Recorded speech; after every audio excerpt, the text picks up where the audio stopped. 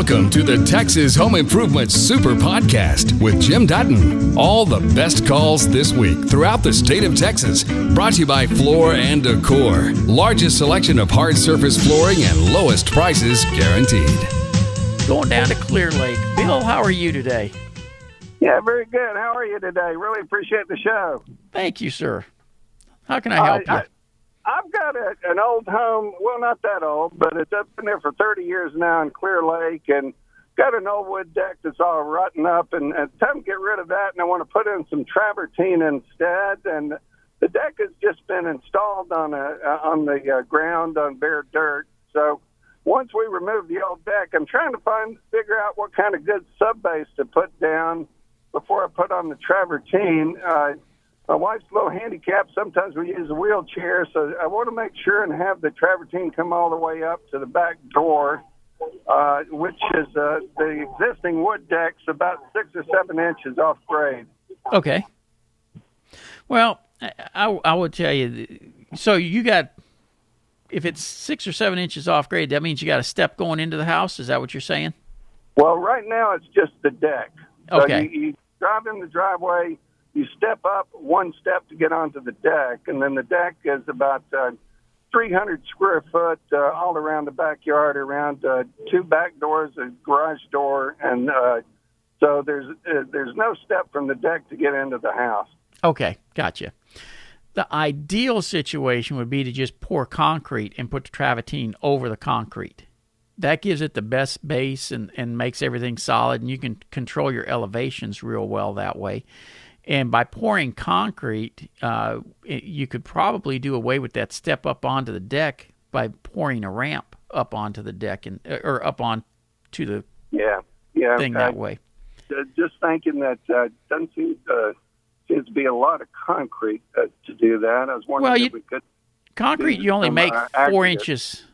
Yeah, concrete you only make 4 inches thick. So you would fill in everything beyond that and compact soil under it, rather than trying to fill it with with 6 or 8 or 10 inches of concrete. It's just 4 inches of concrete, and then the rest is just filled in.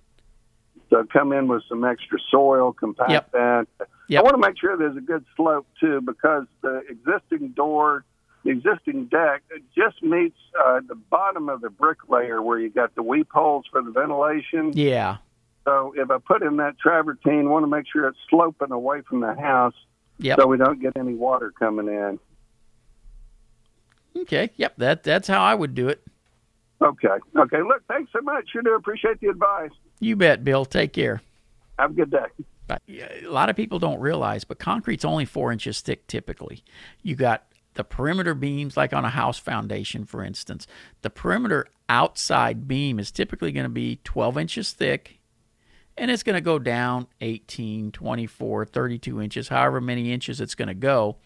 But after you go inside, away from the exterior walls, like I said, that beam's only 12 inches thick.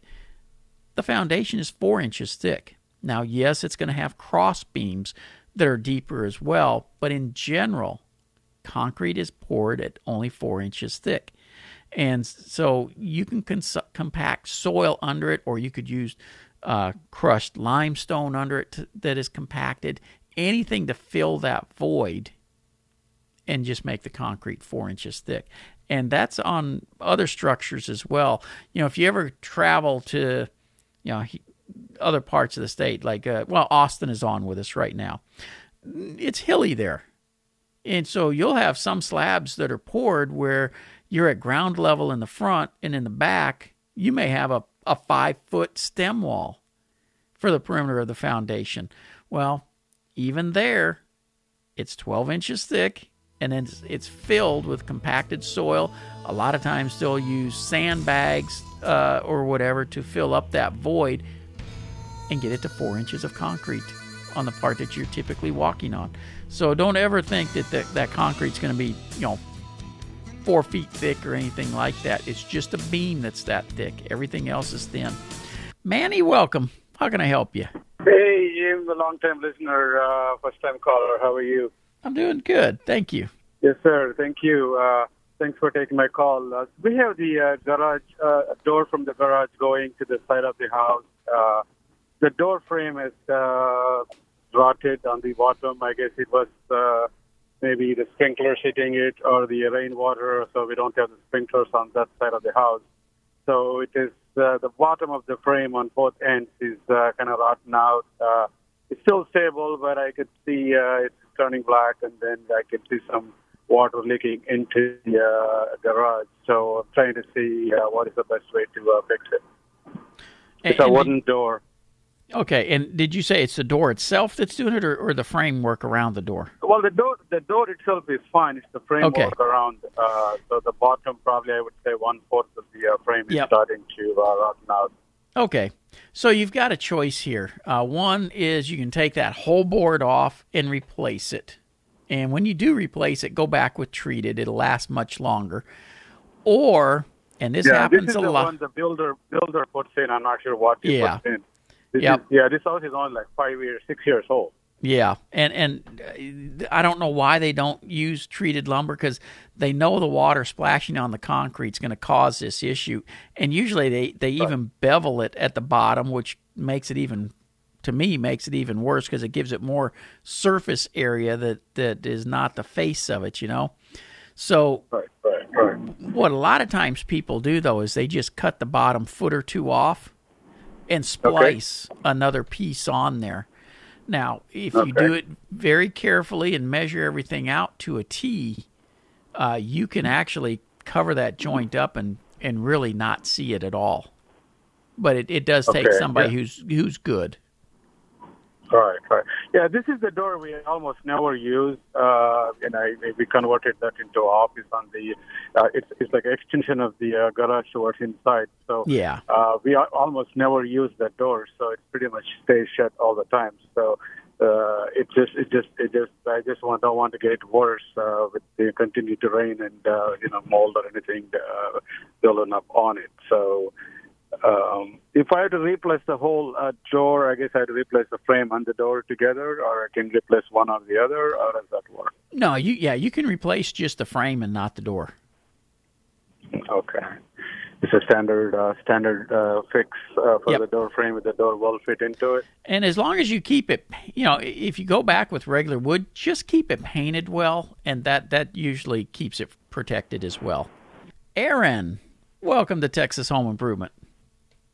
Hey, Jim, this is Aaron Chapa. How are you today? Doing well. How are you doing? I'm good. We just bought a 4,000 square foot or so building. I think it's like 4,300 square feet, and it's a cinder block building.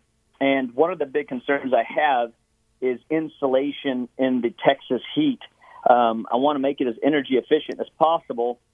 We have insulation in that our builder wants to use, but I want to add to it, and wanted to get your advice on what type of insulation.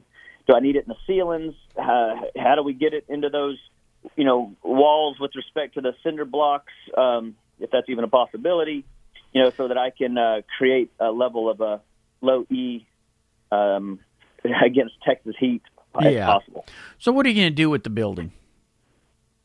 It's an alternative medicine doctor's office in League City. So we give people alternatives drugs and surgery. So we need, a comfortable, healthy living space for patients. Okay. So you mentioned the low E. That would be a radiant barrier versus insulation, which has an R rating. And if you were going to try to insulate those walls, you would actually have to build a frame system inside the brick, inside the living portion of it. So you're going to lose about 4 inches of wall space all the way around the building in order to frame walls up and put insulation in there. If you use a radiant barrier, you can put that right up against the brick if you use the right type of radiant barrier, and that'll stop the heat transfer, keep the building comfortable and energy efficient, and you won't be losing as much space. What are you going to put on the walls? Anything? Sheetrock. Okay, so you're going to be furring out somewhat for that anyways. Usually what they're going to do is lay some 1x4s on their side on the walls and then screw the sheetrock to that. So that gives you the choice. So you might then have room for the radiant barrier. Exactly. Yeah, you can put the radiant barrier on first, and then the fur down and the sheetrock over that. There's a radiant barrier, Energy Q radiant barrier, and that's the one I would recommend you take a look at. You can go to their website at energy.com, and it just comes in a 4-foot wide roll. Easy to use, but extremely efficient. Very good. And that can be done on the ceilings as well. Yeah, I was going to say, so that would be on the ceiling as well. Okay. Yeah. All right, perfect. Aaron, how can I help you? A 1,900 square foot brick home with the ridge vents, but my attic is so hot that when you turn the cold water on, it comes out hot. Yep. And the same thing goes for it during the wintertime, too. Is there anything else I can put on my roof to get the heat out? Well, what do you have for ventilation for it? The ridge vent, and then, of course, the vents on the eaves. Okay. Rule of thumb is for every 150 square foot of attic space you have, you got to have 1 square foot of ventilation. The biggest problem is most of the time people don't have enough ventilation. You know, the soffit vents, they're usually little boxes that are 20 feet apart, and realistically, they need to be more like 4 feet apart. Okay. And by adding more vent, you move more air. But remember, it's always going to be hotter in the attic than it is outside. So if our outside temperature, like right now, is running 100, 105 degrees, and the sun is beating on that roof, your attic's probably going to be around 130 degrees. Okay. What about roofs or vents or something that you can install? Yeah, that's what I'm saying. You got to put in more vents. A ridge vent is one of the best ways to do it because it lets all the air out. My next favorite is solar-powered fans. And with that, I got to let you go because we are out of time. This one caught my attention because this is one that we kind of get fairly often. So it comes from Sandy, and she says, musty odor in the bathroom. What expert should I call to help locate a musty odor in the bathroom?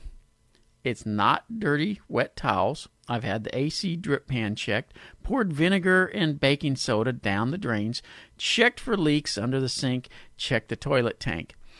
I did have to have the wax seal replaced about a year ago, and the toilet wobbles a little now. But the odor didn't start until about 2 months ago and doesn't smell sewerish. Thanks for any help you can give. Well, even based on the things that you just mentioned here, it actually can be 2 of the things that you mentioned. Even though you've dumped vinegar and baking soda down the drains, that doesn't mean they're cleaned out. The sink drains are really bad about getting a black gunk that builds up in those that needs to be cleaned out. Now, typically, what I use is just hot water, and I mean hot water, and I spray scrubbing bubbles down there, use a toothbrush to scrub the sides and everything, and then flush it with hot water.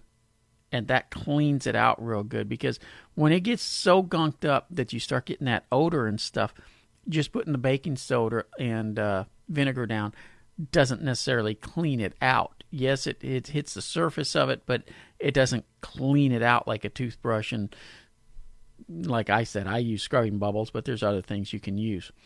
Now, the other one that could actually still be causing this is that wax ring you replaced.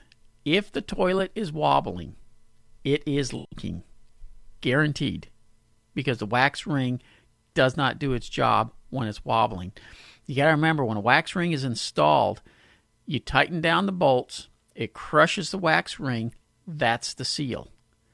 If it wobbles a little bit, the wax ring got crushed somewhere, and then you tip the toilet back up, it's now got a gap. Moisture can get out when the toilet's flushed. Doesn't mean it's sewer water, but it can go under tile, it can go under linoleum, it can even just get trapped under the toilet itself, and you can get that musty smell from that water, especially if it starts running up under the tile and stuff. And the fact that you had it replaced a year ago, and yeah, it's been wobbly, but you've only started smelling the odor for the last 2 months, that can be a buildup of the moisture that's been getting underneath for a long period of time. So those 2 items still need to be checked. Beyond that, there's a couple other things it can be. A toilet has a waste and overflow. That's, where the water, when you fill a bathtub has a waste and overflow. When you fill it up too high, it goes into the overflow. Those are notorious for coming loose. Underneath a bathtub is a 1 foot by 1 foot square cutout in the concrete. It's just dirt. And if the overflow starts leaking, the water goes into that dirt and you can start getting an odor, much like what you described here. So actually, I think it's going to be one of those 3 things. The toilet needs to be fixed regardless, so I would definitely do that. I would see if you have an access panel to the back of the bathtub where that waste and overflow can be checked. And then, of course, it's easy to check and see if you still got buildup in the sink traps. So, Sandy, I hope that helps you out. Let's head straight to Dallas. Faye, welcome to Texas Home Improvement. Thank you. I have a problem with, I was watering a flower bed near the foundation of my house. It's a townhouse. And a 6-inch hole appeared. The soil was soft. I could push it with my foot.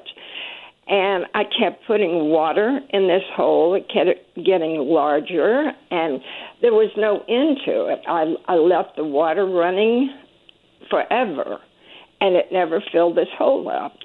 And I'm wondering what in the world could be under the house that would cause this. How old a structure is it? Oh, it was built in 1974. Okay. There's a few things that can actually cause this. One, if there was an old tree that was taken down when the house is built and the roots deteriorate and the trunk, deteriorates, it can leave a void that starts getting filled that way. It can also be if there is a broken sewer pipe under the home. The water will just keep flowing into it and start taking soil away. So there's many things that can cause it. Okay, I did have a broken line. They leveled the house on the other end, and they didn't. I overheard a conversation. They should have checked the lines under the house. This is a concrete foundation. Right. And they didn't. So I told the handyman here that we needed to check to see if there was a broken line. And there was. They found one and had to dig under the house to fix it. And I didn't have the problem then. But when it first developed early in the spring, the handyman brought in 3 bags actually, of sand and put in this hole, and he thought it was fixed, but that's all gone. Yeah. And the hole has appeared again. But did they dig tunnel under the home? Yes. Anywhere in the area where you're having this issue? Yes. Yeah, so it's more than likely washing into where the tunnel was dug. Well, they were going to haul off part of the dirt they dug out, and I stood there and made them the engineer told me to make sure they put it all back. Now, I don't know how well they packed it. Well, I can guarantee you with 100% certainty they did not put it all back, because there's absolutely no way to pack it back in as tight as it originally was. Right. And that's the only way you could put it all back in. And as that soil does get wet, it's going to consolidate some and settle, and that's more than likely what you're seeing. So, well, I did not see, as I said, I stood out there, and the pile of dirt disappeared under the house. Sure. So, and they did not haul anything off.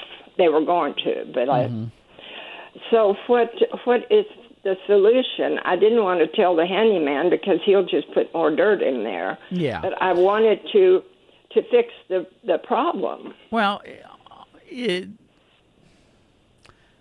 where they dug the tunnels and stuff, is it underpinned in that area? Yeah. Okay. You really don't have anything to worry about. You may wash some more sand and dirt in there if you want, but it's not something to lose any sleep over at all, because the foundation is supported by the piers now, not by the soil. Uh-huh. And so it's not going to really cause you any issues if it's left alone. Will that hole grow a little bit? Absolutely. And that will have to be filled, and it's probably going to continue to happen for a while. Okay, because I have cracks in the wall, and I've got doors that don't close properly over there, and window shutters that don't close sounds like properly. The piers aren't holding, and so that probably needs to be checked then. Okay. All right. Well, I'll have them get the engineers back over here then. Okay. Okay, thanks so much. You bet, Faye. You take care. Bye. And I'm gonna say this up front, because all companies love to hear they're doing a great job, and we try very hard to do a good job. Do we mess up every once in a while? Absolutely. The difference between a great company and a mediocre company is how they handle when something happens. And we do go out and do the extra mile to make sure something is taken care of. Now, people don't always have the patience to want to do that. They think if one little slip-up happens, oh my gosh, it's the end of the world, get out, we don't want to deal with this. That's not the way to look at it. Let the contractors take care of it. If they're willing to work on it, and I don't care if it's Due West or somebody else, if they're trying to stand behind it, let them do their job. Now, when they start saying they're not going to do something, hey, then you got to deal with it another way. I don't care what type of industry you're in, you can make mistakes and have issues. I want you to think about your own job. Have you ever made a mistake? If you say no, you're lying. Everybody does. I had my front porch stairs replaced and handrails added. The porch is painted, so I plan on having the stairs painted to match. The carpenter used pressure-treated wood, and it was very damp when it was installed. I learned online that I should wait 60 days for it to dry and should use a primer before painting. I had already bought the Sherwin-Williams porch paint before I read the online instructions. I asked the clerk at the store if I needed to use a primer with this paint. He checked his sources and said I just needed to use 2 coats. So his questions are, do I need to wait 60 days? You may have to wait longer than 60 days. What you have to do is wait until the wood is dry. Now, as dry as it is out right now, with all the heat we're having, 60 days is probably going to be plenty. But if we got into a wet season, 60 days may not be enough. You just have to wait until the wood is thoroughly dry. Question 2 was, do I need to use primer on pressure-treated wood? I would. Now, some paints say, oh, just give it 2 coats, and that's fine. There's 2 reasons to use a primer. One, it is designed to give you a solid base underlayment. But 2, primer is typically less expensive than your primary paint that you're going to use. So you put the primer on, you let the wood soak it up, seal with the primer. Then when you start putting your finish coats on, they have a better sheen to them, a better look to them, a better finish, because the wood didn't just soak up all the moisture out of that finish coat paint that you're putting on. So that's how I would take care of it. Hello, Sandy. Hey, thank you for taking my call. My pleasure. I'm calling. We live in the city in Hurst, but we're in the process of buying a couple of acres out in East Texas. And we live in this house all the time, but we'd be spending maybe a month or 2 out at the lake on this property. And would it be a smart idea to get like a barn house, build like a barn house versus just traditional home out there? I mean, barn houses are less expensive, correct? To a degree. But no, you can build it however way you want. You know, if you want to build what they call the barndominium. Barndominium, yes. Yeah. You know, basically all you're doing is building a metal building, and part of it is going to be used as shop, part of it's going to be used as living quarters. When you build the living quarters in, it's still being built with 2x4s, insulation, the whole 9 yards, just like a house would be, but instead of putting siding on it, right, it's inside the shell of the metal building. Doesn't sound very pretty, though, does it? all depends on how you fix them up, but truthfully, right. No. As a standard house, it's usually not. Okay, and eco-friendly, does it have any more advantages over just a regular traditional home or less? The biggest advantage you have over a traditional home is because of the way the walls are, you're not limited to that 3.5 inches, the size of the stud, for insulation. So you can raise the insulation level on the walls and things like that. But other than that, no. Okay. Hey, well, I thank you so much for taking my call, and we love your show. Thank you very much. Good luck with that. You know what? I had an email come in yesterday from Kirk in Arlington. And, you know, a lot of times people wonder what they're seeing when construction is going on. So this one, the subject was metal straps. A new home is being built next to me. There are dozens of metal straps about 5 inches long nailed to the outer sheathing at approximately 1 foot intervals on every exterior wall. What are those straps for? Well, those are the brick ties. You hear me talk about brick ties every now and then. What happens is, as they're laying the brick, or if you're getting rock laid or whatever kind of hard surface that way that has mortar in it, those little metal straps that you see go into the mortar between the bricks. And it's to stiffen everything up. When you walk up to a wall that's brick and you can push on it and the wall's wobbly, that's because it doesn't have brick ties, or what we're calling brick straps. Or brick ties is what they're actually called. And so the brick is just stacked, and there's nothing to keep it from wobbling, because the brick on a home is just a veneer. It is not structural. The 2x4 stud walls is what the structure of the home is, and this just ties it all together to make it nice and stiff, and so it stands there and doesn't tip over. Great email, I thought. Just a reminder, it's a huge help if you subscribe to, rate, and review the podcast. It helps people find us. Is this Jim? Okay. How can I help you? Yeah. Hey, I was just curious. I have a connected garage onto the house. It's a two-car garage, but the past couple of years, coming up through the floor in the garage, it's not insulated or it's not air conditioned or anything, but the floor, I see this white powdery stuff coming up, and it's kind of moist. Yep. And I mop it up, and it about a week later it comes back. But there's no water pipes in the area, so there's no leak or anything. But I was kind of wondering what is causing that. That is effervescence. It kind of comes up looking a little bit like cotton candy. And basically, it's a chemical reaction in the concrete. So moisture is coming up from underneath, and it's just the moisture in the soil because we've had so much rain the last couple years that the soils are very wet. And as that moisture comes up into the concrete, because concrete is porous, there's certain chemicals reactions sometimes with the rock and the Portland powders and different things like that forms it, and it comes up out of the concrete.